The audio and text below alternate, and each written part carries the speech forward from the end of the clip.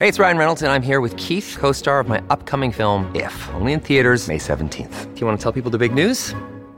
All right, I'll do it. Sign up now and you'll get unlimited for $15 a month and 6 months of Paramount Plus Essential Plan on us. MintMobile.com/switch. Upfront payment of $45 equivalent to $15 per month. Unlimited over 40 gigabytes per month. Face lower speeds. Videos at 480p. Active Mint customers by 531.24 get 6 months of Paramount Plus Essential Plan. Auto renews after 6 months. Offer ends May 31st, 2024. Separate Paramount Plus registration required. Terms and conditions apply if rated PG. Welcome to the program. It is Glenn Beck and Stu here for a Friday.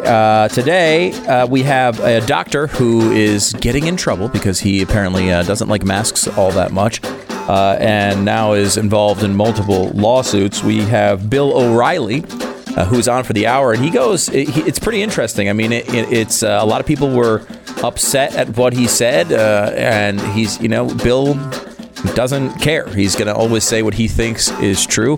Do you think it's true? You can hear that with Bill O'Reilly in hour 2. Also, Alan Dershowitz joins the program today to talk about where the election stuff is going. Glenn is up in Washington, D.C. for the show. He is going to the White House Christmas party tonight. So it's an interesting show live from D.C. Glenn Beck program. By the way, don't forget to get your Christmas supplies. You don't have much time to get them. Make sure you get your Christmas stuff for all the people you know who think Nancy Pelosi sucks. Go to stewdoesmerch.com. There we have the Nancy Pelosi Sucks t-shirt. You have the Nancy Pelosi Sucks mug, which is incredibly classy for the holidays.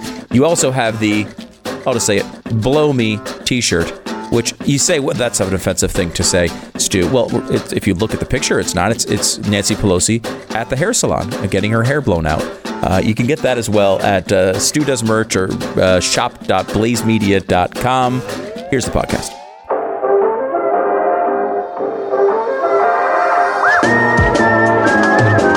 You're listening to the best of the Glenn Beck program. According to NBC News, Dr. LaTulippe in July allegedly told a patient who asked for guidance on when to get tested for coronavirus that asymptomatic people should not be tested and that wearing a mask does not prevent transmission. The doctor directed the patient not to self-isolate because being around other people would provide immunity from COVID-19, according to the state board's documents. The medical board found that he and his staff refused to wear masks in the clinic and urged patients to remove their own masks. Medical board investigators who visited LaTulippe in his office said there were no screening procedures upon entering the premises, no hand sanitizers available in the waiting area, which now means this doctor constitutes an immediate danger to the public and presents a serious danger to public health and safety. He has lost his license now to practice medicine. He is joining us now, along with his attorney, Dr. Stephen LaTulippe, and it's Mariah Gondeiro. Welcome, Doctor. Thank you very much, Glenn. Pleasure to be here. First of all, let me see if we have the facts right on this.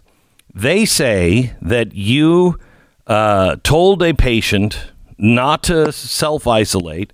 You told them not to wear masks. And when one of them said they were going to wear a mask, you dropped them as a patient. Is that true? That is all completely incorrect. The truth of the matter is that I gave my patients an informed consent about the mask. I practice evidence-based medicine, and I seem to be trying to be told that I have to follow an executive order provided to me by our governor. I don't tell her how to practice her job, how to do her job.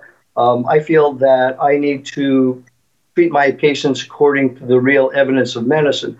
I never once have fired a patient ever for any reason other than being extremely rude or disruptive, obnoxious to my staff. Secondly, I have always allowed patients to wear masks with no problems. I don't harass them. I simply give them an informed consent, and I say, make your best decision on that. And if they choose to wear a mask, then I allow them to do that. They lied about me having no sanitizer. The sanitizer is in the front just behind at the window because there was concern about people stealing it initially. We have sanitizers. We sanitize each room before and after every patient is evaluated. And we also have seen every COVID suspect patient at the end of the day isolated completely from all my other patients. But the Oregon Medical Board never asked me about any of my protocol. They just stated I am not using a protocol, and that is just simply not true. So let me ask your attorney, because you're an attorney that is a firm that generally takes on religious cases. You advocate for faith and freedom. Is this a faith question, or is this a freedom question, or is it both? Well, this is definitely a freedom question, and I think what's really ultimately happening is political retaliation. You'll see in the order that they claim this is an emergency, but the first complaint that was filed was back in July. If this was an emergency, they would have filed something then. They had the evidence then, and they didn't file an emergency suspension. What happened is my client committed the greatest offense of all. He attended a Trump rally recently, and it was after that the board suspended his license. So to me, this appears to just be political retaliation and also a violation of his due process rights. They didn't give him adequate notice. They didn't give him an opportunity to object or a hearing. They just simply called him up and said, "We're terminating your license." Didn't give him an explanation at all. So you have said that Fauci is a fraud, which you have every right to say. I don't know why all of a sudden it's, Fauci has become our golden calf, I think. But you say he's a fraud, especially on the mask thing. And you make a very good point about hydroxychloroquine. Can you explain what you mean by Fauci is a fraud on this? Yes, it's very simple to put forth. Dr. Fauci's standard, if you will, is that regarding the use of hydroxychloroquine to treat COVID-19, he makes one simple statement. There is no randomized control study. So based on using, quote, the Fauci standard, I would ask anyone to say, show me one good quality study, one randomized control study that shows me convincingly that the mask actually prevents COVID or helps to reduce COVID infection. I could easily argue, based on scientific methods, that the opposite may very well be true, and perhaps that ought to be investigated, but nobody seems to be interested in that because ultimately it comes down to obedience to whoever the current chiefs are saying. It doesn't matter what real science demonstrates to us, but if you look before March of 2020, you see a completely different standard. And then when it became opportunistic for Dr. Fauci to change his tune and now say, oh, let's wear a mask now, he suggested possibly wearing goggles. I was actually waiting for them to say, let's use earplugs too. That way we can be deaf, dumb, and blind. So why do you suppose all of this is happening?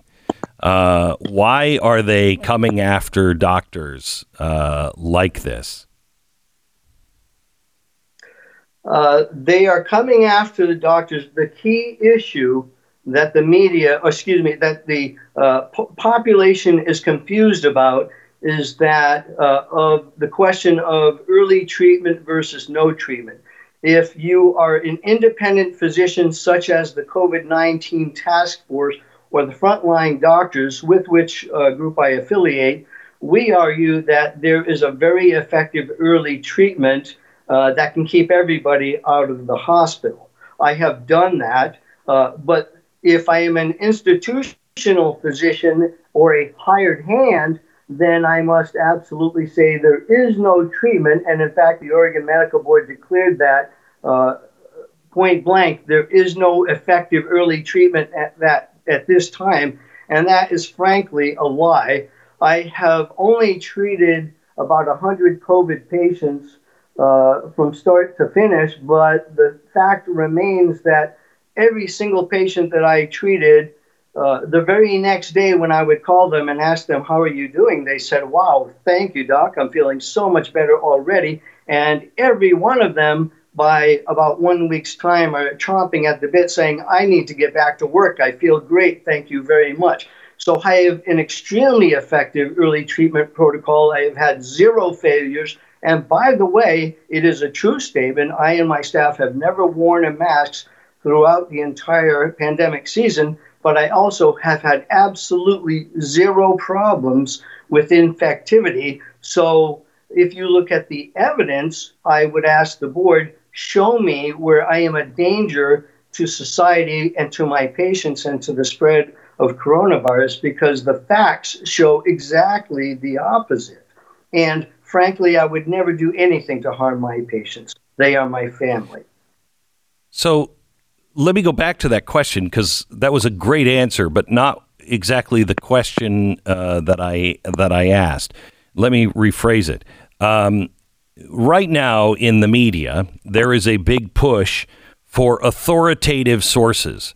So I would not be an authoritative source. Ted Koppel talked to me about people like him having to license people like me to be able to speak to the American people. There is a push to have ABC, NBC, CBS, Washington Post, New York Times. They're the authoritative source, and anything that disagrees with them, then social media will weed out. So my question to you was, why are they going after you? Is it the same kind of authoritative control by a group of doctors and a cutting of the ties of the individual doctor and the individual's opinions? Glenn, you're forcing me to speak the real issue. The crux of the matter is, yes, just as you say, this is at its core not completely about a virus, but it is a very political issue. They are controlling me. They are trying to shut me down because I have a difference of opinion about the mask. And frankly, as I stated even at that rally, the mask is, in my opinion, a symbol of submission to a rogue government faction. That's what is at the core of this. It has nothing to do about protecting a population from a virus, because the truth is, according to all of our scientific evidence, there is no data to show that it does that very thing. In fact, their big argument is respiratory dropules. Now, if you think about people wearing a mask, fidgeting with the mask all day long, they are spitting, if you will, into the mask all day, and then rubbing it in their face, fidgeting. The Oregon Medical Board says that the primary source of contamination is touching the face. Well, everybody that wears the mask is touching their face all day long. And by the end of the day, what they're wearing is a facial diaper completely contaminated, not just with virus potentially, but with all kinds of bacteria that get rubbed on the skin. And then you have pathology caused directly by the mask and possibly increasing the risk of infection.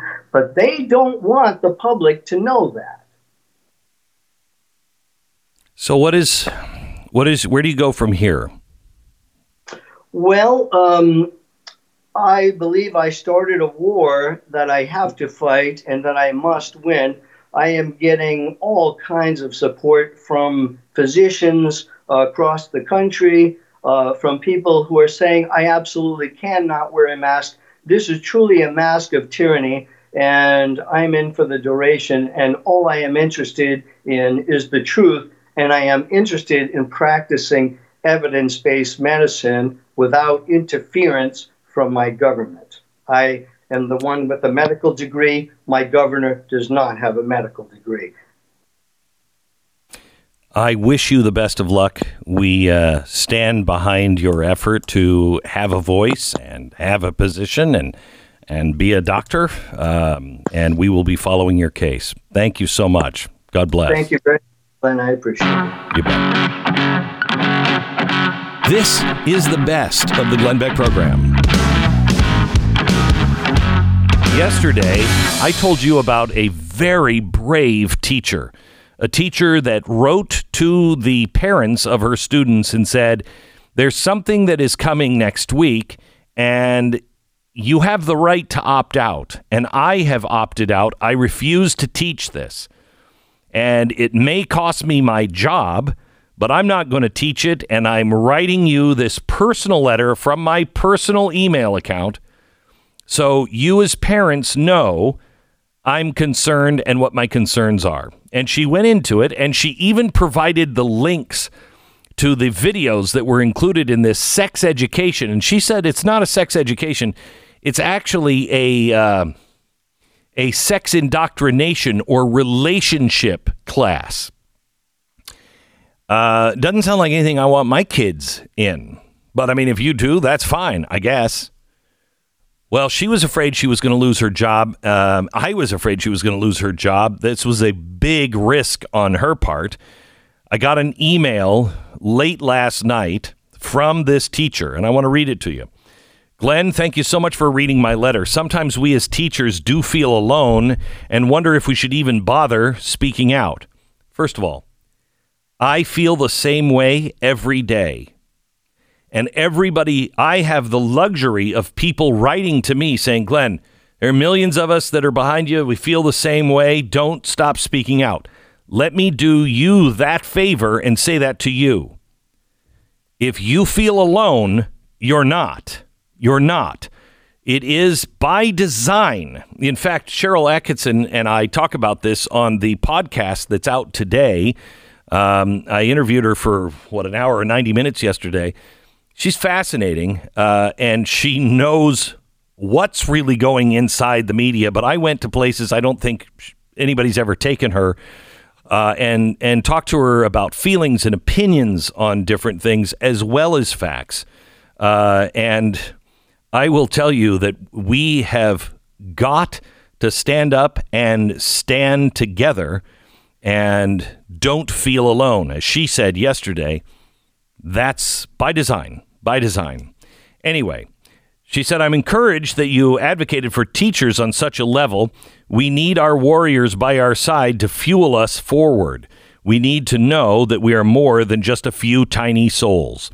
I am thrilled to tell you that after I sent that email to approximately 90 parents, I was called into the principal's office. Yes, that trip is still intimidating.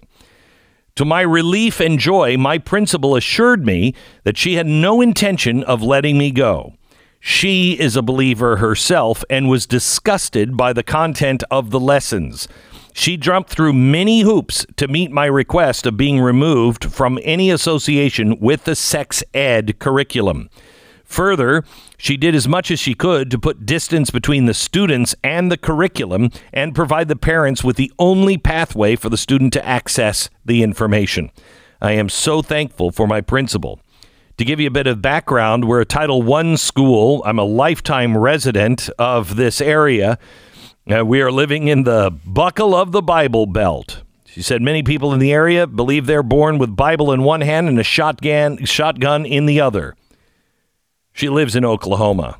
She said, Tulsa, being a city, is more liberal than its suburbs.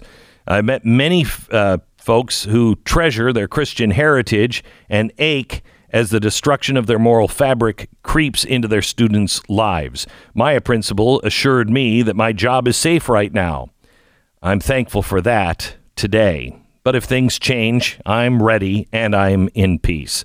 As for keeping my submission anonymous, I deeply appreciate the respect you showed. Most people in the media wouldn't have blinked twice at the potential consequences of divulging my information. However, I am not afraid. With God as my provider and my protector, My life is truly an open book, and I am okay with my name being said aloud to anyone in regards to this issue. I have nothing to hide and nothing to apologize for. I cannot take my job and my income, which is in fact the primary income of my family, to heaven with me someday. I will take my acts of love and answer for how I use the life gifted me. If you'd like to talk further about this, please feel free to call me anytime. Thanks for being a strong vessel of God in his service, Amy Cook. Amy, you are a remarkable godsend and a real light in the darkness. May your example inspire many others to do the same. And may this conversation that we have had without even speaking or meeting with one another, may it inspire people to know that they too need to stand and that they are not alone. In the peace of God and the peace that Christ has given us, especially at this time of year, thank you, Amy. You're listening to the Best of the Glenn Beck program.